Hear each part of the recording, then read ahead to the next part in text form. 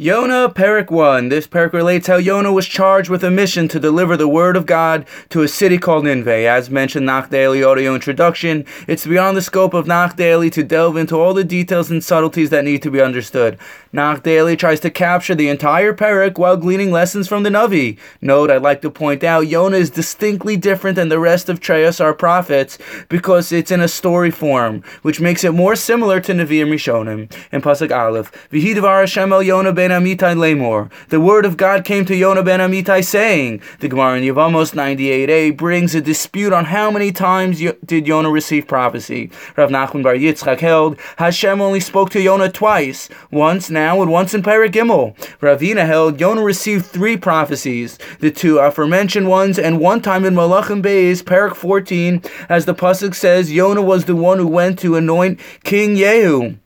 Chazal criticized Yonah because he followed orders of a man who was only flesh and blood to anoint Yehu, but didn't follow orders of Hashem to confront Nineveh. And Pasuk Beis, Kum lechel Nineveh ha'ir ha'gadol ukra elav ki alasa ra'asam lefanai. Get up, go to the great city of Nineveh and call out against it, because their wickedness has risen before me. But Derech Hasidus, Hashem tells Yonah upon starting his mission, get up. The first step in serving God is to get up and shake off the dust, the ways of old, and start over again. This is what we say every Friday night. Hisnari me'afar kumi. Wake up and rise from the dirt. Because when we start any service of God, and in specific Shabbos, we must do it with a freshness and a zeal. Here, Hashem opens and tells Yonah, get up, let's go and make it happen. The Vilna Gaon and the Alshich HaKadosh explain, based on the Zohar, the connection between Yonah and our story and the Yonah of Noach. Yonah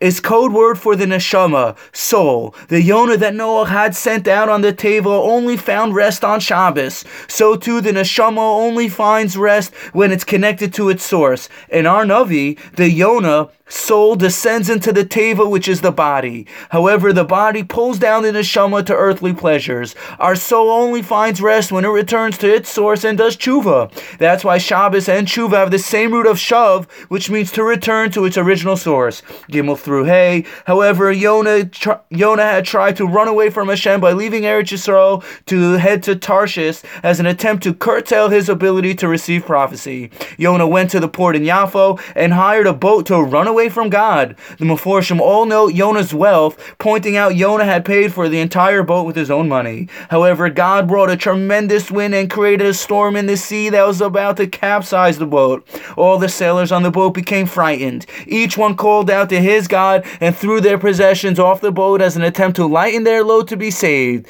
Meanwhile, Yonah had descended to the depth of the boat and fell into a deep slumber. The Vilna Gaon and the Alshich HaKadosh again point out, as the tides of this world impede upon one soul, the soul starts to descend into a deep sleep. Perhaps b'derech Musar, one can say, Yonah didn't want to deal with life, and therefore he went to sleep. In Pasuk Vav, V'yikrav elav Rav, hachova v'yomer lo malacha nirdam, kum kera el elokecha, ulai yisases ha'elokim lanu v'lo noved. The captain approached him and said, how can you sleep? Get up, call out to your God. Maybe God will reconsider for us so that we won't perish. The Vilna Gaon continues to explain that the neshama starts calling out to the body, wake up to do tshuva and call out to God so we don't miss our chance. Zion and Ches, the men on the boat, then decide to cast a lottery and draw names to see who they should throw overboard. The Meforshim point out the men had understood the storm was due to someone in their boat